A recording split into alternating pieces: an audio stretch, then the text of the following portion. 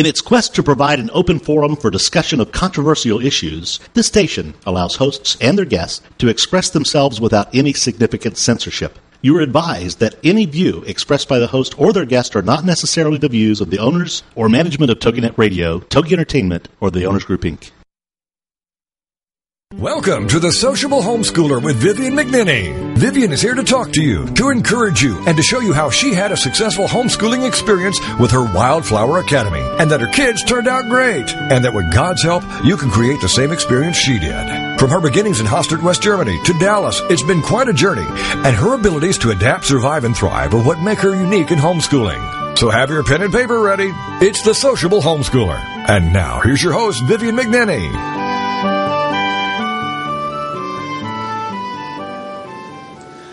The Lord is my shepherd, I shall not be in want. Psalm 23:1 really does echo the previous good news of seeking the kingdom first. As we homeschooled and struggled with financial security, the Lord indeed was our shepherd.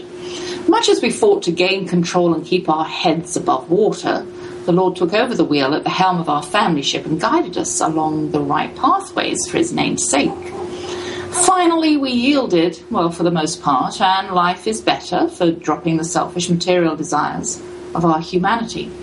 As we await his coming during this Advent season, let's focus on our relationship with our Creator by enjoying fellowship with those we hold dear here on earth, remembering that in the end we'll join him in glory for eternity. Good afternoon. Welcome to The Sociable Homeschooler. I'm your host, Vivian McNinney. How are you today?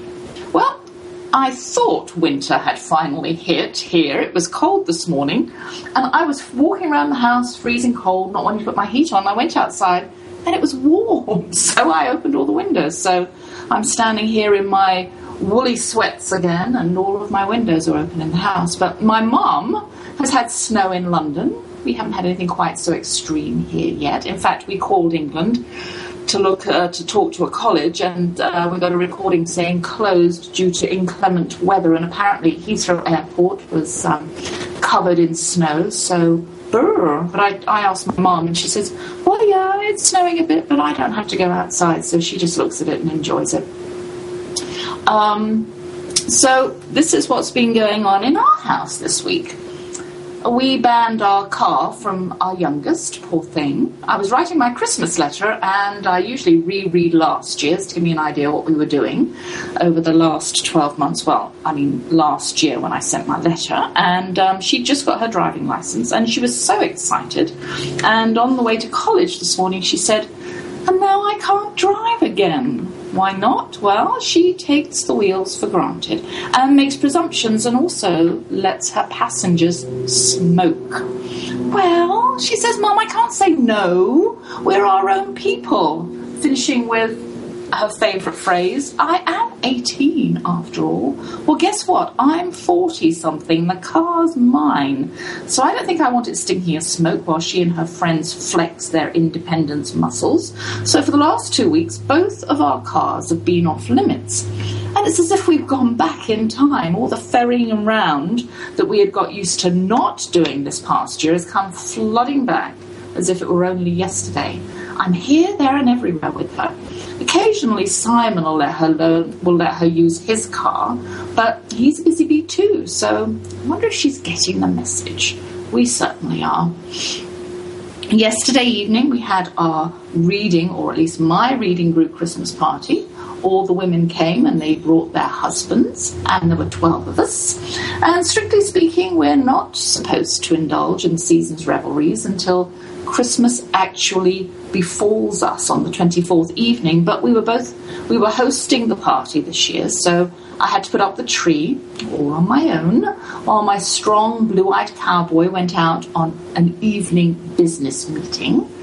And luckily my eldest son arrived just as I was draping the lights on, so he helped me. And the next day we hung all the ornaments and put a couple of tables end to end down the centre of our lounge so that all of us could sit and have dinner. This year the theme were tapas. We didn't adhere to Spanish food, but we stuck to the appetizer idea since we all love appetizers. And I know everybody out there does too. Champagne flowed and we ate. and we had desserts, and we enjoyed a wonderful evening. That was an excellent idea. We attended Malia's recital last week. That's always such a peculiar event at college, and it would prohibit me from taking any kind of dance class because of the mandatory performance involved. Some of the classes are beginning levels, and the choreography is so basic it's like watching the 3-year-olds from Malia's old ballet school. One group, we're talking adults here, were actually dressed in black leotards and tights and had green spikes on their backs to resemble caterpillars. It was pretty juvenile, actually. Of course, Malia performed at the highest level and was riveting on stage as usual. I wish you could see her dance. She is phenomenal. And it more than makes up for the smoky interior of my car. But don't tell her that. I'm her parent and fan, not her best buddy. I'm also in the middle of finishing the Christmas card. I always get them out later than the recommended date because I like getting cards closer to Christmas instead of right at the beginning of December. And I have some relatives in England who get their cards out in the middle of November to me, and so I've got them just kind of sitting around, not wanting to put them out yet. But anyway, I know this year I'm stretching it a bit, but it's designed and the letter is almost finished. Most of the long process falls to me. My hubby designs the card if we're making a special designed card, and he composes the greeting inside, and he prints it up and is responsible for making all the copies and the cutting and the folding. And this year the design is actually our photograph, which we took in July. Only when we looked at the shots after Thanksgiving, Simon decided he didn't like any of the pictures of him because he'd insisted on wearing some kind of hat for each one of his poses. He thought it was cool back in the summer. As in comics, Simon always manages to bomb the picture. So I had to find an acceptable photo of him to send to my filmmaking oldest son, who was editing the photo for the card, and all he needed was his head. It's amazing what he can do. I still have the letter to complete, which Malia said I hadn't written much about her in this year. So I said to her, well, why don't you write your part? And guess what she did? Then I have to print the labels, and we all have to sign the card before popping it in the envelope and sending it on its merry little way. Actually, I receive fewer and fewer cards each year. How about you? Last year, we sent out 52 cards. And I counted up, and we only got 17 back. Some of them were e-cards, which didn't get counted on my list. But even so, I mostly think that people have lost the habit. I hope it comes back because I love getting news from around the world and displaying all my cards. Well, time for my book excerpt, except this week I'm going to continue looking at how our children made friends with one another. So last week we saw how the boys persuaded their siblings to join them in their interests, which was film and the outdoors. And this week it's the girls' turn. And Paris, my oldest daughter, charms everyone with her love of any kind of board game, card game, and Yahtzee. She's become so good that we have a real challenge to beat her. At 11... she was making up card game rules and manoeuvres akin to her uncle's, that's my brother, creative manipulations of the game we used to play. However, she does have a certain amount of skill, not so much with the remembering of the sequences of cards, more with the speed of her hands and eyes, and she does win fair and square if you can trust her rules. Her special job in the family is on Friday nights. The children have enjoyed a long-standing tradition, while Free and it was longer-standing than the rest, of watching a film on this evening of the homeschool half-day. They'd all pile upstairs when it was still the one-room schoolhouse and sit in their assigned seating. For one, it was Papa's office chair, and that was the prime spot. And then there was Simon's beanbag, and the girls got the floor, with a borrowed sofa pillow or two from downstairs. To make it special one Friday, Paris saved some chocolate that she had acquired during the week and made an occasion out of sharing it. This became a wonderful habit, and she was dubbed chief cook and bottle washer in charge of snacks each Friday night. Malia's place as a friend in the close-knit sibling parameters of our homeschool is her availability to venture forth into the world of the mall and to make phone calls. From a very young age, she's loved fashion, makeup, shopping, and talking. She'll make calls for anyone on the telephone. I overheard her confide to her sister one day, I've decided I'm not shy. Consequently, she enjoys a good relationship with phone-shy brothers and sister. She'll happily call Blockbuster each week to find out what's just come out on video, or a store to ask if they carry a particular brand of shoe. It is in everyone's best interest to stay on the good side of this sibling who is a willing companion on shopping trips, auditions, and interviews. At 8, she's also gained a reputation with the scissors. No piece of clothing escapes her eye for style. No neck or hemline is too challenging. No sleeve or strap just satisfies her flair for the unusual. Yes, we can return things in their original packaging, but are the contents still in their original design? Discarded sweater sleeves have become leg warmers, and Goodwill is the store of choice for spare parts. Many a time the impenetrable door to her bedroom has been knocked on with the appeal, "Malia, I need your expert advice on this shirt," or "Malia, how long are capris meant to be?" She can and will adjust anything to fit. And in payment, a Starbucks coffee goes a long way. My children were turning into natural friends if they were weighed and measured carefully. Before I delude you into thinking that my angels never found occasion to argue among themselves, I need to let you into a little secret. I'm writing this very early in the morning, and there is a hint of rivalry between the siblings because they are all sound asleep and I'm full of well-being. But if we wait a few minutes, I can promise you that the rumblings will start and my household will join the realm of millions of other households around the world where brothers and sisters get on each other's nerves most of the time. The sibling rule is alive and well in our house during waking hours. First and foremost, the primary job of the younger sister is to rat on the older brothers, just as it is a given for the older siblings to boss the younger ones around. Nothing's fair and someone else is always to blame. Another facet of this rule is that we as parents have favourites, which should add to the rivalry but remarkably doesn't. I remind them when the volume settles somewhere below sonic that families was artfully contrived by God to enable us to test the waters of relationships and in turn be sorely tested. We have all at some time or another, well, every day for me mostly, been confounded by God's apparent arbitrary choice of family members. We can be patient or blow a fuse, loving or hateful, helpful or obstructive, obedient or rebellious. We can like each other or not, but thank God we can be ourselves, which is a deafening state of affairs.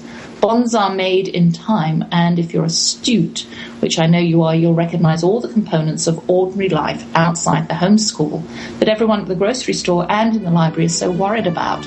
Obedience, popularity, enrichment, socialization, support, and friendships. And I have to go on a short break now, so join me again with my guests after this.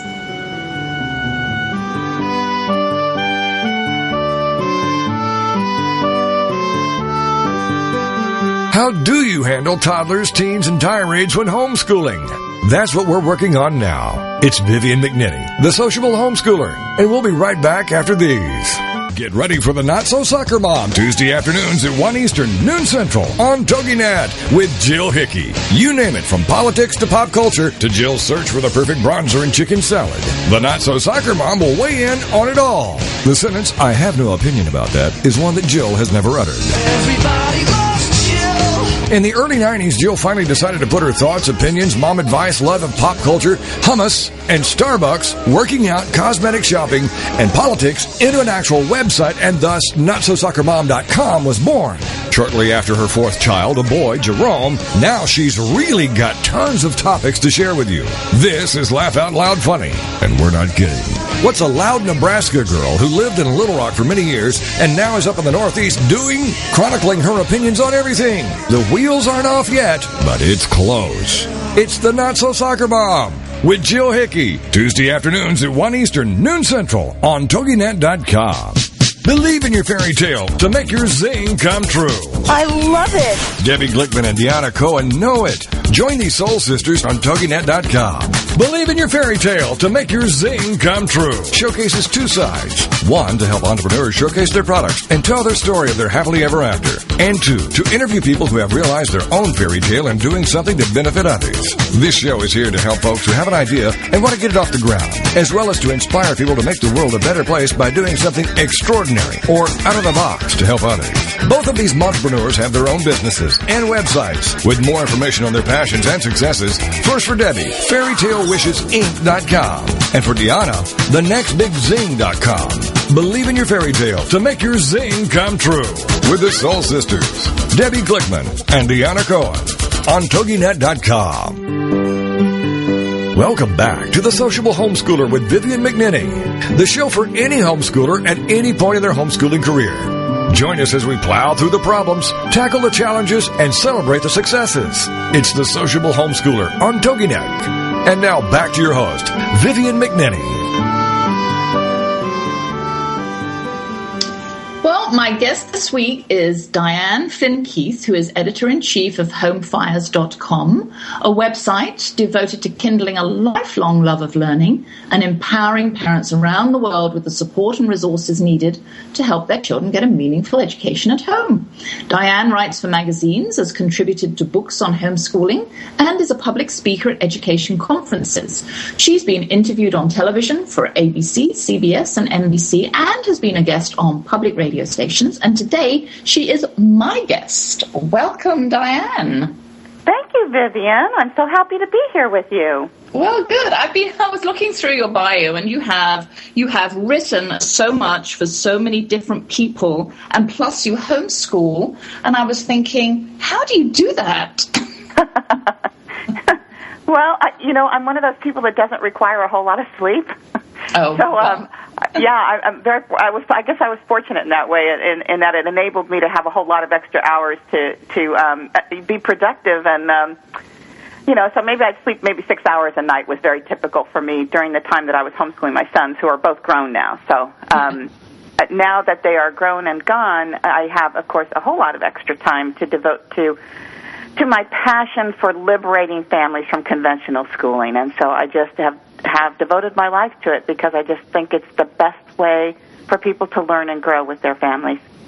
Well, and I love that. I've actually circled that part in your bio where you say liberate families from the constraints of conventional school, because I know a lot of people who don't homeschool and they have lots of children and they're stay-at-home mums, and they find the traditional school to be liberating. Well, I guess it's all in your perspective, isn't it? Well, it is. I get the sense that you and I are sort of on the same page and that we just thoroughly enjoyed being with our children, and probably couldn't imagine not being present for every step of the way of their growth, and it was such a rewarding experience for me. I never looked at it like I'm sacrificing my life for my kids. But being with them was all, was work and play and learning and family. It was all integrated, and it was so rewarding to be there with them, and they just enhanced my life in so many incredible ways. It was truly the most joyful experience I think that I ever had. Yes, well, I agree with you wholeheartedly. I just love having my children around with me all the time. My husband's at home too, so we have the kind of house that a lot of children do not have. And I remind my children of this when they say, oh, other parents aren't always at home. And I say, listen, you will look back on that and you will realize just how blessed you are to have people. And my one daughter has a little friend who neither one of her parents, have her at home. They sort of sent her to live by herself. And she says she doesn't even have a mom that she can get angry with. She was so sad.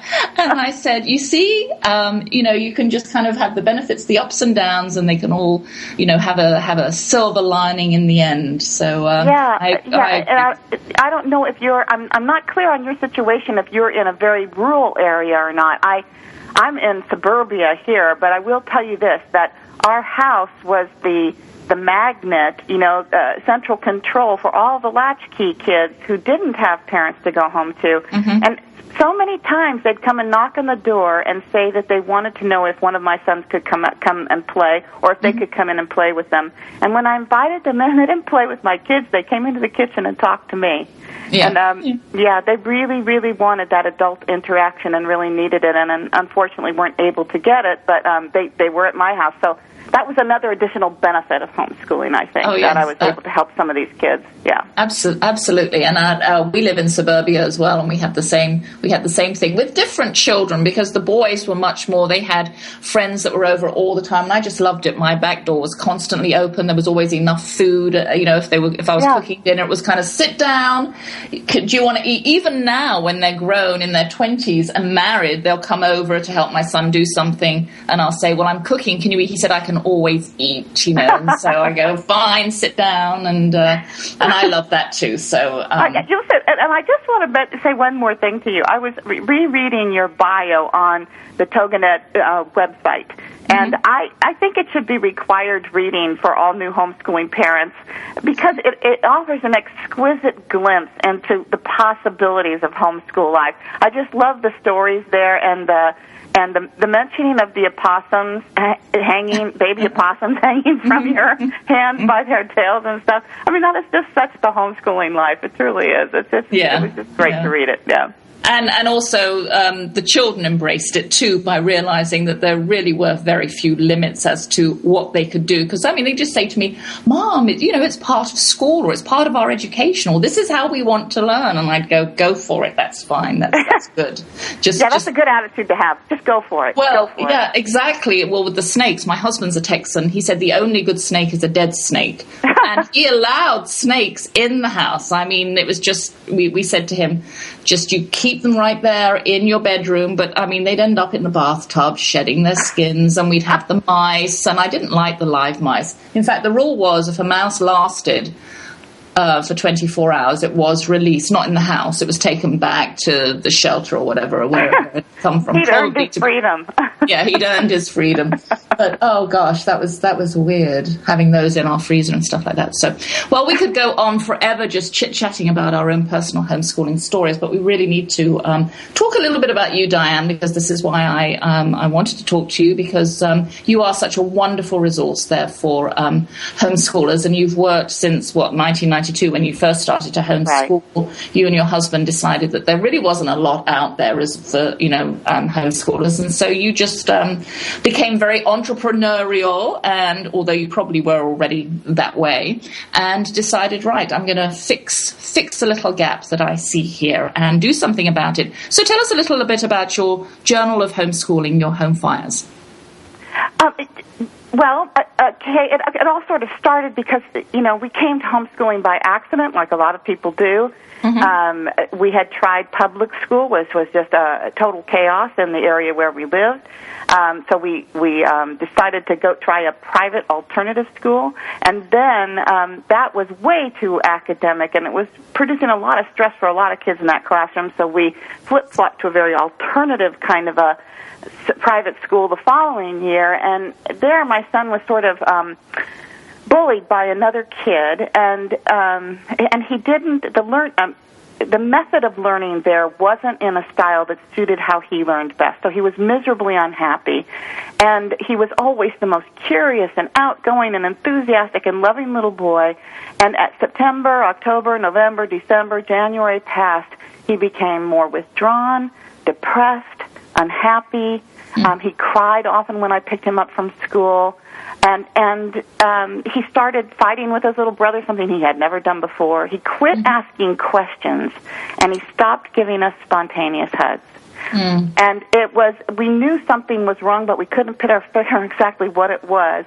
And one day he was home for the spring break, and after about 3 days of no school, he was playing in the bedroom with his little brother, and they were just happy and laughing, and he comes charging out of the bedroom, and he spotted my husband down at the end of the hallway, who was getting ready to leave for work. And he ran, and he jumped into his daddy's arms, and he said, "I love you, Daddy." And my husband turns to me, and tears welling up in his eyes, and he says, "I've got my son back. I don't want to lose him again. I think the problem may be school, and maybe we should homeschool him." And so that was sort of the beginning of our homeschool journey when he suggested it. Then it was up to me, more or less, to do the research to figure out how you go about doing this thing called homeschooling, which at the time in 1992, not many people were doing it. So the minute I started, a lot of people were homeschooling underground at that time, because in our state, California, where I live, the state at that time held the opinion that to homeschool, through what we call a private school exemption was illegal. It wasn't, and the law hasn't changed since then, but it was the interpretation of the law that was the problem. So we homeschooled. As a result of that, as we started to homeschool, it was kind of an underground activity in California, and I was determined to have my kids outside because I believed the big wide world is the best place to learn, and I wasn't going to hide away from truant officers or be fearful in our homeschooling. So I decided, well, I've got to find more people to homeschool with. At that time, to find a homeschool support group, they acted like secret societies. You had to crack the Da Vinci Code to find these people. So I started a little newsletter just called Homefires, the Journal of Homeschooling, and the idea was I passed it out for free, hoping to connect with other families who might be homeschooling, and it worked. And eventually Homefires grew over the next few years. So I had subscribers all over the state of California and eventually all over the country, and then even into the Federated States of Micronesia, and it grew into like a 48-page magazine, a full-blown publication, where we were networking and sharing resources and information with other homeschool parents.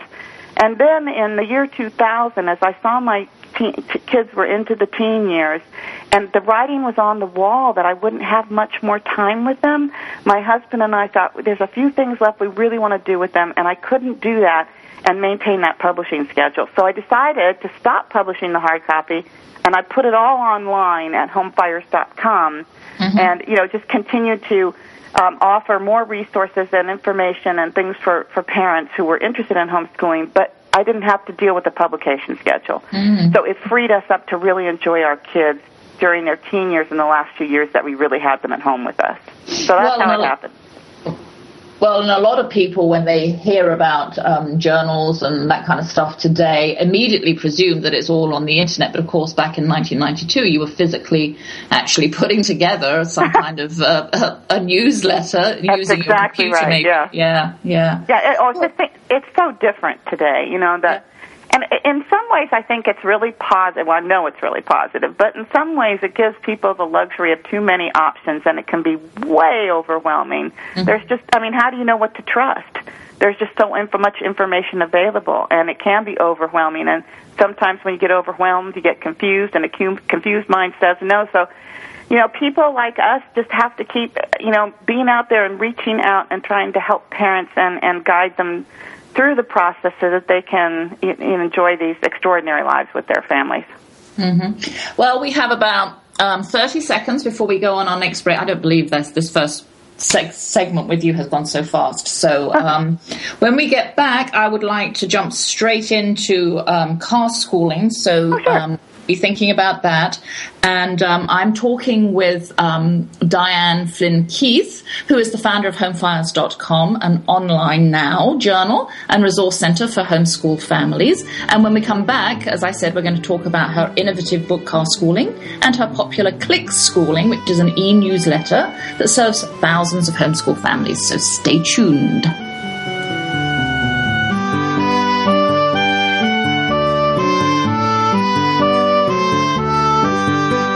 How do you handle toddlers, teens, and tirades when homeschooling? That's what we're working on now. It's Vivian McNinney, the sociable homeschooler, and we'll be right back after these.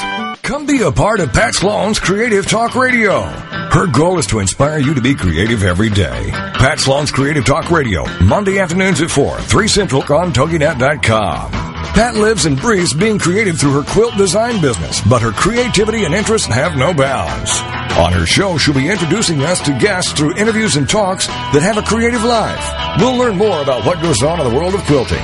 And since Pat, like many of us, is creative in many ways, she'll also introduce us to creative people in other crafts like knitting, crochet, paper arts, and lots more. Pat is also an author, a lecturer, designer, and cheerleader of many. She's tried her hand at making almost everything you can think of and does many crafts to keep her inspired to create.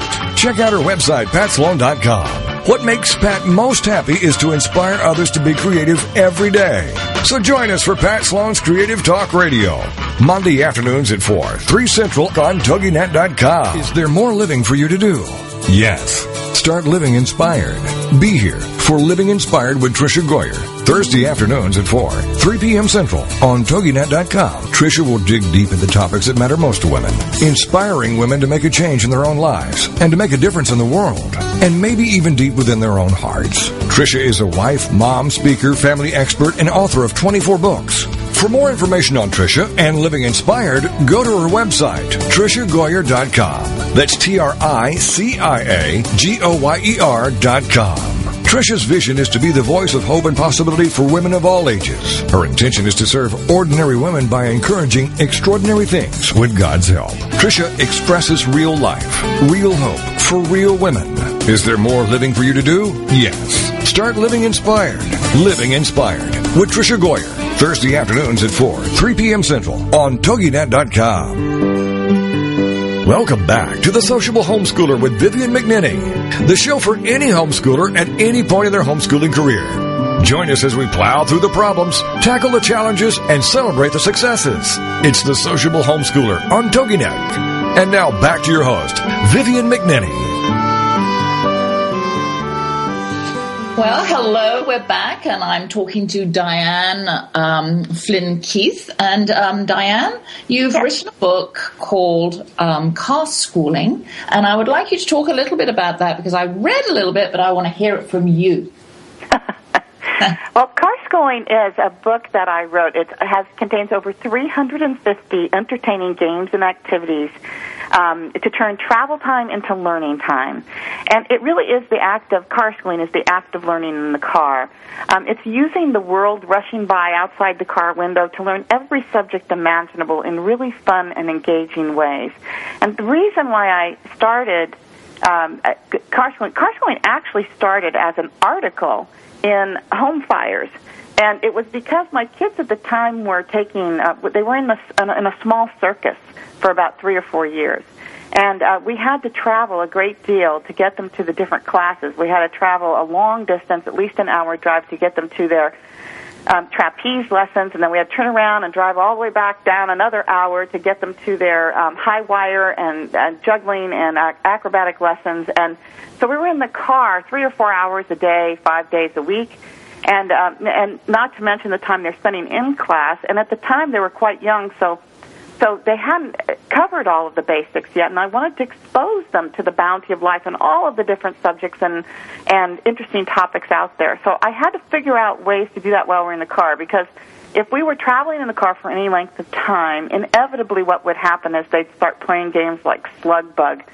Mm-hmm. And I don't know if you're familiar with that one, Vivian, but if you see a Volkswagen Bug driving on the road next to you, you can slug the arm of the person sitting next to you. Oh, yeah. And with my two boys, they start slugging each other harder and harder until somebody's in tears, and I'm, in the middle of traffic and doing that over-the-shoulder refereeing stuff and going, stop that fighting, don't make me pull this car over, and all these lame threats, and didn't work. And I would sometimes just sort of burst into song just to kind of get their minds off what they were doing, and I noticed that they kind of enjoy music, so I started looking for children's music and playing that in the car. And then sometimes during the course of the children's music, the artist would stop and tell a little story.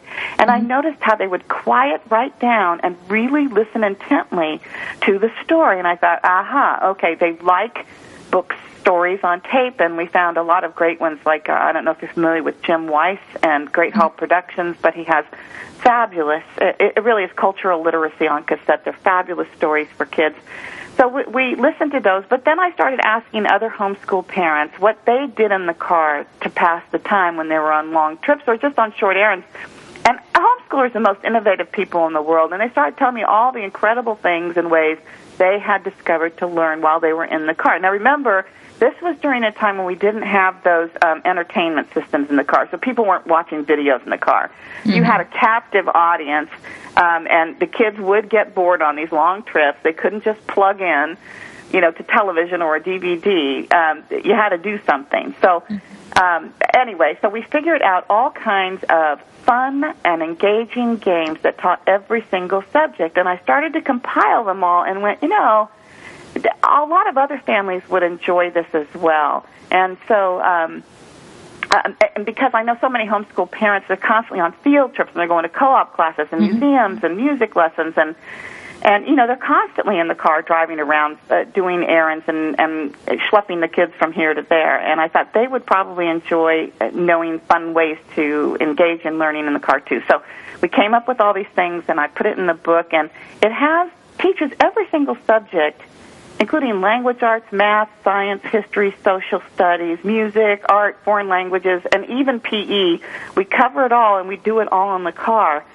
So in addition to all those great fun activities, I also compiled tried and true resource recommendations for audiobooks and educational CDs and DVDs eventually, and websites where families can go and print out really fun educational materials that they can take along, put in a binder, and use them in the car.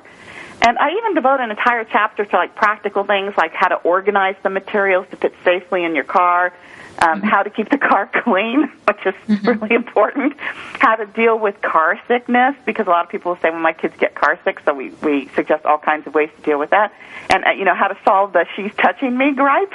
Or he's touching me, because that happens a lot in the car too. The kids, that you're confined to a very small space there, and somebody touches somebody else, that can develop into all kinds of problems. So we talk about how to deal with that as well. So all those things are part and parcel of car schooling. Well, and I want to talk to you about a couple of specifics, but you know what? While you were talking to me, you mentioned something that I want to talk about. You said that your family, or at least your boys, were in a circus for about 4 years. So please tell us about that. Oh, well, they were, I just looked into this. My younger son, he was born with that talent of his body will do whatever he asks it to do. So he's very spatial, and he was involved in boys' gymnastics and was competing with the Stanford boys' gymnastics team when he was young. And but he got really tired of the competition and just doing the routines for the sake of competing. He just wanted to do fun stuff with his body, and he gave up on the competitive aspect of gymnastics. And so maybe a year or so later, we stumbled into this opportunity for a young people's circus.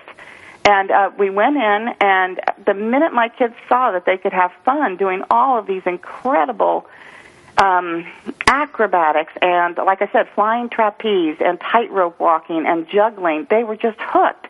And it was a children's circus. It was like a Cirque du Soleil kind of a circus.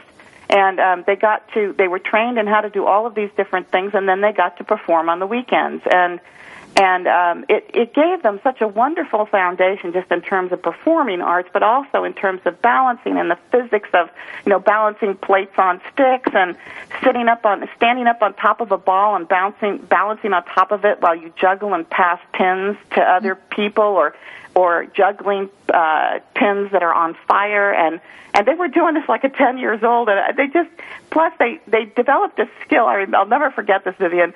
When they could do that really effectively, I remember thinking to myself, my job is done. They can support themselves. They will never starve to death. They could stand on a street corner and entertain people and make a few bucks to go buy a burger. I remember specifically thinking that at the time. And it just gave them a wonderful foundation and incredible confidence and skill in their ability, to plus to interact with an audience. So it was a great experience. I was going to ask you if they did. I suppose they did perform live, and so had quite a circuit. Did it travel? Did they travel? Around? No. It was a local circus, and so they were just here. Yeah. Okay, because they have something like that here that is a children's, like a Cirque du Soleil, and they travel. And that looks, really interesting, because I have a son who's similar to your youngest son who did gymnastics for many, many years. And again, that ate into our family time, because they were rehearsing until like 8 o'clock or 9 o'clock at night, and we said to the coach, what about family dinners? He said, what about family dinners? And we're going, this is not going to work for us. And spending hours at weekends in gyms while they competed, and we're going, this is not good. And so we did have to stop, and I felt really sorry for my younger son, because he was very, very talented. My other son went on and danced. He danced at the local ballet studio and did really well with that. He was very well coordinated too. But you see, my youngest son now is a rock climber. He loves that. I mean, he has used his body in the way that he wants to do it now. And although he loved the gymnastics and that, he would have loved to have done, the circus. The circus arts, yeah, he probably would have. And, it's interesting you say that because as my kids got older, they segued right into rock climbing as well. Yeah. And then from rock climbing, they went right into inline skating and skateboarding, and they were one of them, the one that I was talking about that just had really was an inborn talent, like with your son. He eventually got offered the opportunity to go pro as an inline skater and to compete in the X Games, but he didn't want to do that. He just liked doing cool stuff, He didn't like the whole competition element of it. Yeah, just for fun. But any sport that he picks up now, I mean, I did not beat myself up as a homeschooler that, oh my gosh, I'm just not exposing, I'm ruining his chances to be a soccer player or a football player or something like that, because I think to myself, he is so talented. If he decides he wants to be a diver, he can just go and do that because he can just do that. But I have my youngest daughter as a dancer, but she is useless at any ball games. I went and played racquetball with her the other day. She just can't do that. And she was hand coordination, huh? Oh, she was just dying laughing, but she is a brilliant dancer. So, Isn't that interesting? Yeah, that's very interesting. Yeah. Okay, so we did our little detour. So let's go back to your games, because I know that you can tell me about a couple of the games. Like, what about the chemistry? How do you do chemistry? Well, can you remember 18-wheeler chemistry? Yeah, I do have 18-wheeler chemistry in the book. And on the back of trucks, they have codes that tell you what the truck is carrying. And the purpose of those is if there's an accident of some kind, then hazmat crews can come immediately and see what was in the truck. And if it's a dangerous chemical like arsenic or something like that, they've got to clear the area, they've got to protect people in the surrounding community, a lot of things have to be done. But you can download for free online a list of all of the codes that the truck drivers that are on the trucks, and you can use them in the car and identify what different trucks are carrying. And then things like arsenic that's on the periodic table of elements, for example, you can take a little periodic table of elements. There's a company called barcharts.com, and you can get it at barcharts.com, that has these wonderful little portable bar charts of all kinds of different information, but they also happen to have the periodic table of elements. So you could take that in the car, and then you can check out and learn more about that particular element that may be carried in, semis and big rigs that you see on the road. So that's one way to kind of, what it does really is show kids how this has pertinence in the real world. Why is chemistry important? Why do you need to know that? And with my kids, they were always interested in anything that could, kill you. Is it dangerous? How dangerous is it? I mean, they were always fascinated by that. So we would look for and see if we could find really dangerous elements and then find out why they're dangerous and what kind of results it has on the human body, if the human body's exposed to it and all that kind of stuff. So you could take it in a whole lot of different directions. But another thing we really enjoyed doing, and I'm going to offer this too because I think people who are listening will enjoy it, is Diane, I've got to go on another break, but can you come back after this break and talk to me for another 5 minutes or so? Oh, great. I'd love to. All right. So just hold that thought. And I'm going on a break now. So join Diane and I after this.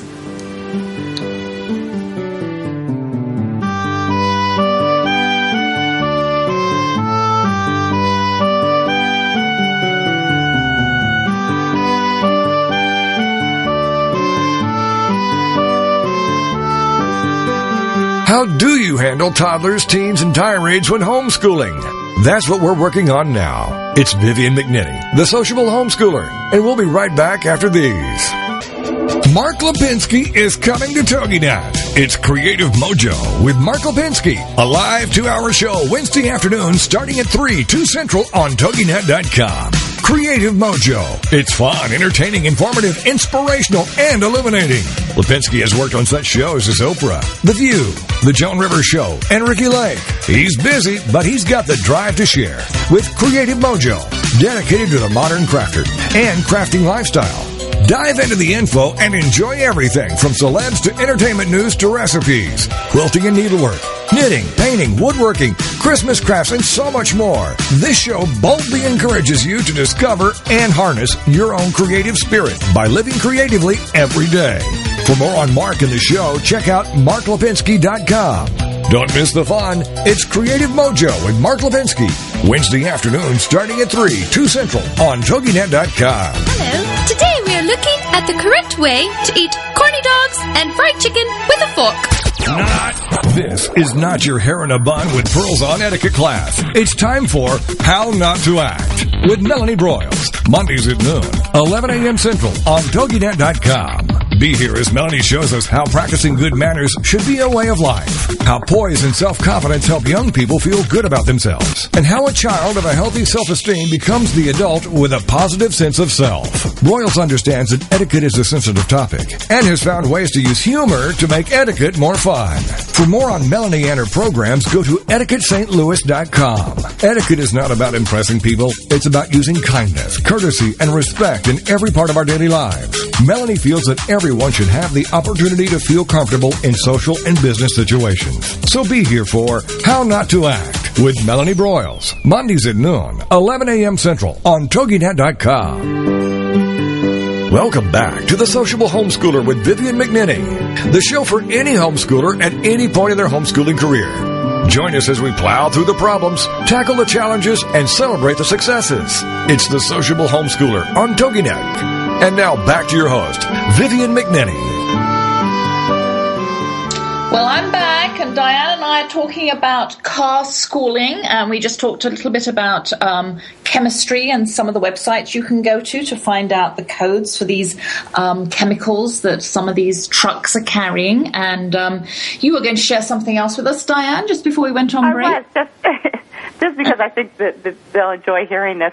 You know, when you're traveling long distances on the highway, that you oftentimes get bugs splat on the windshield. Mm-hmm. And this is something we called windshield entomology. But you can tell what a bug ate based on the color of its splat or its blood. Now, bugs don't have blood. They have something called hemolymph, which is a clear liquid, and it's tinged color based on what the bug ate. So if the bug splat is green, for example, the bug ate leaves.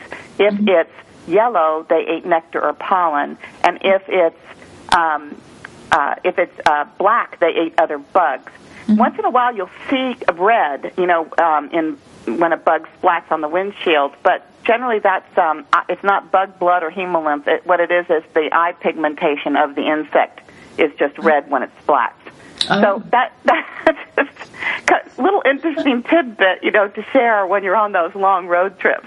Well, fascinating, because that does happen a lot. Well, we actually had a hawk fly into us when we were on our way down to visit my mother-in-law one time, and that wasn't a very nice splat on our window, but that was kind of scary. What was it that splatted? A hawk. H-A-W-K. Yeah, actually a bird flew into our windshield one time, and that was awful. That was really bad. So, I totally give us agree bugs anytime. Yeah. All right, so there are other things that Diane does. One of them that interested me was click schooling, because it's something, you change it up every day. You have an idea pop up on this every single day. Is that right? Yes, I do. It's a free newsletter called Click Schooling that I publish.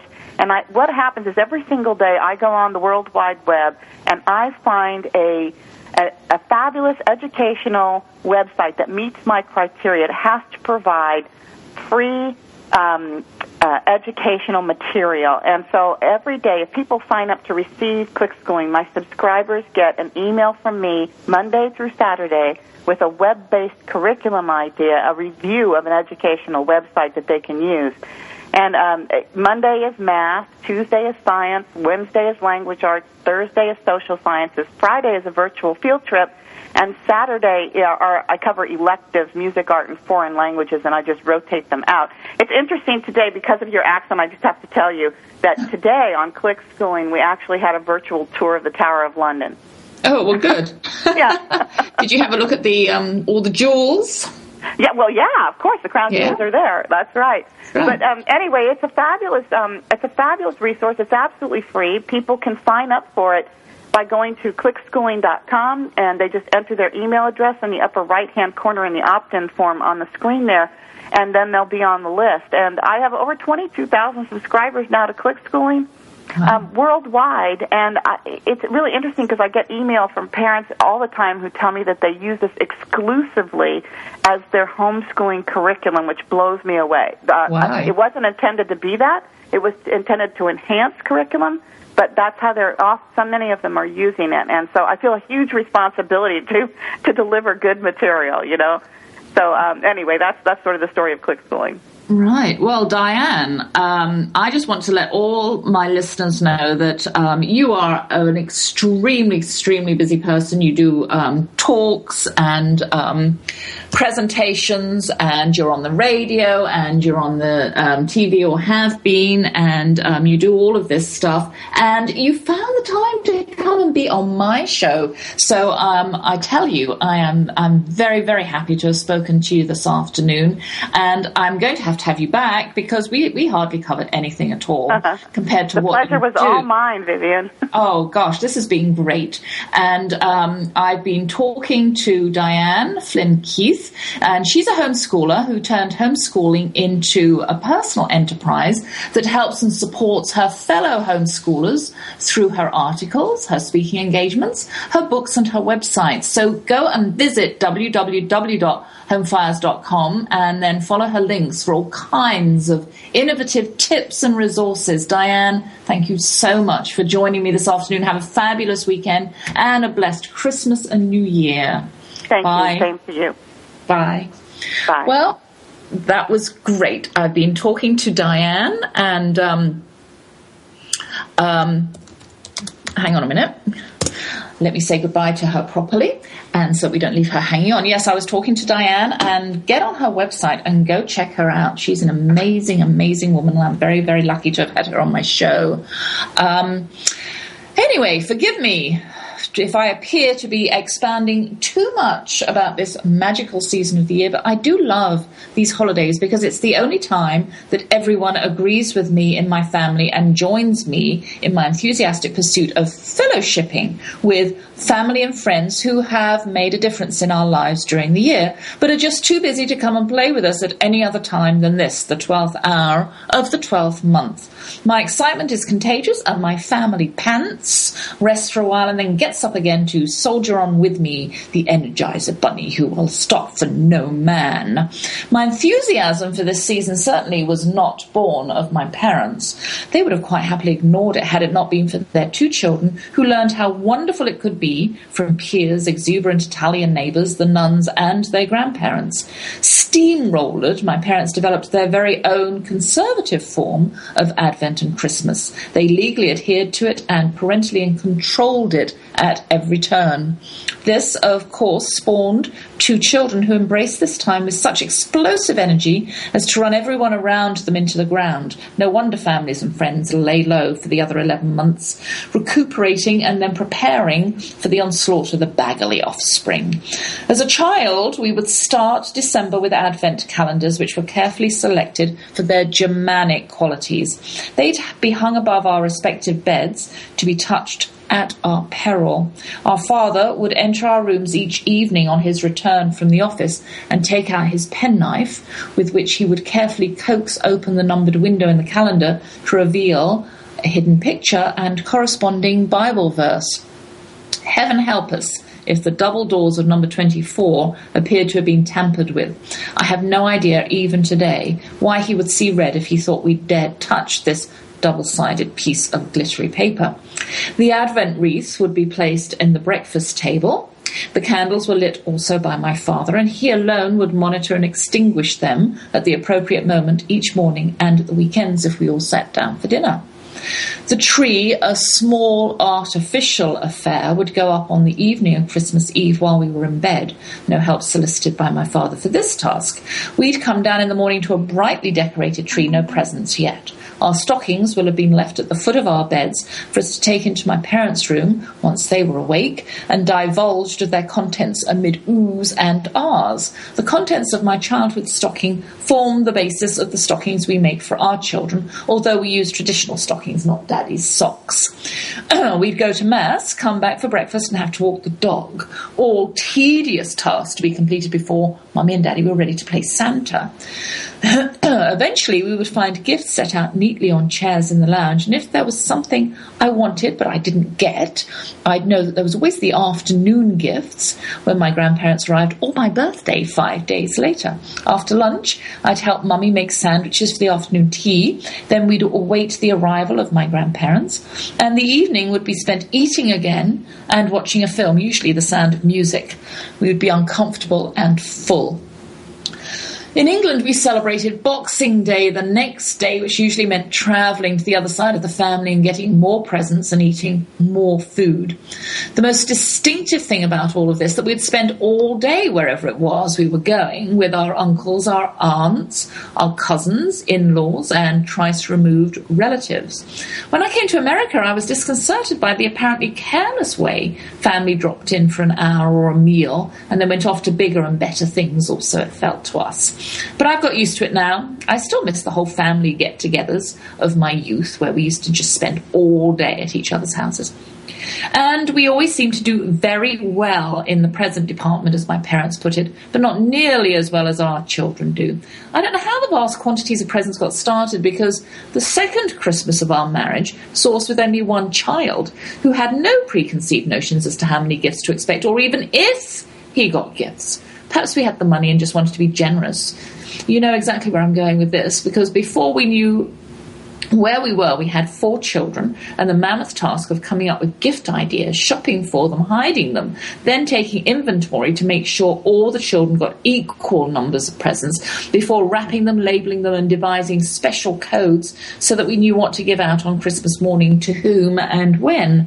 If I added up how much we spent each year, I would have been horrified, so I never did. But deep down, I knew, and mostly the gifts weren't needs, they were wants. We cut down a bit by putting a price limit on everything, but they still got lots of gifts, and a red flag started going up when I breathed a sigh of relief one December the 26th and wanted to throw a party to celebrate that there were only 364 more days until we had to do it all over again. Sandy Fowler, one of my recent guests, told us that she and her family have been making their own gifts for the past 12 years. And I tell you, extending the gift of a meal or a back rub or an evening at the movies is far better than finding an ornament or a rug or towels again. I also make gifts and edible goodies, but they're rarely instead of buying something, usually as augmentation. I make shortbread, lemon curd, Christmas puddings with brandy butter. But I used to also make a Christmas cake, but when my husband and I were still eating slices of it in July from the freezer, we realized that I was only making it for us, and we really didn't need the additional calories. So if saying I'm excited is an understatement, let me say I am bobbling with anticipation. When I stop enjoying being the live wire at this time of year, I'll wind down. But for the moment, my batteries are recharged and I'm ready to visit, eat with and enjoy the people around me who make life on earth worth living, while together we share our walk with Christ on the road to eternity. And I have used up another hour, and it's gone so fast. So I'll bid you farewell for this week. I'm off to a party. Oh, well, I'm actually off to 2 parties this weekend. TogiNet's throwing their Christmas party tomorrow. So we're going to visit my blue-eyed Texan's mother for the night. She lives in the same town as TogiNet. On Sunday, I have my jazzercise party. Hey, so far, I'm outdoing the children. And next week, I might go and ride horses. So have a great week, and may the Lord bless you and keep you. May the Lord show you his kindness and have mercy on you, and may the Lord watch over you and give you peace. And thank you, handsome hubby, for listening. Do, do, do, do, do, do.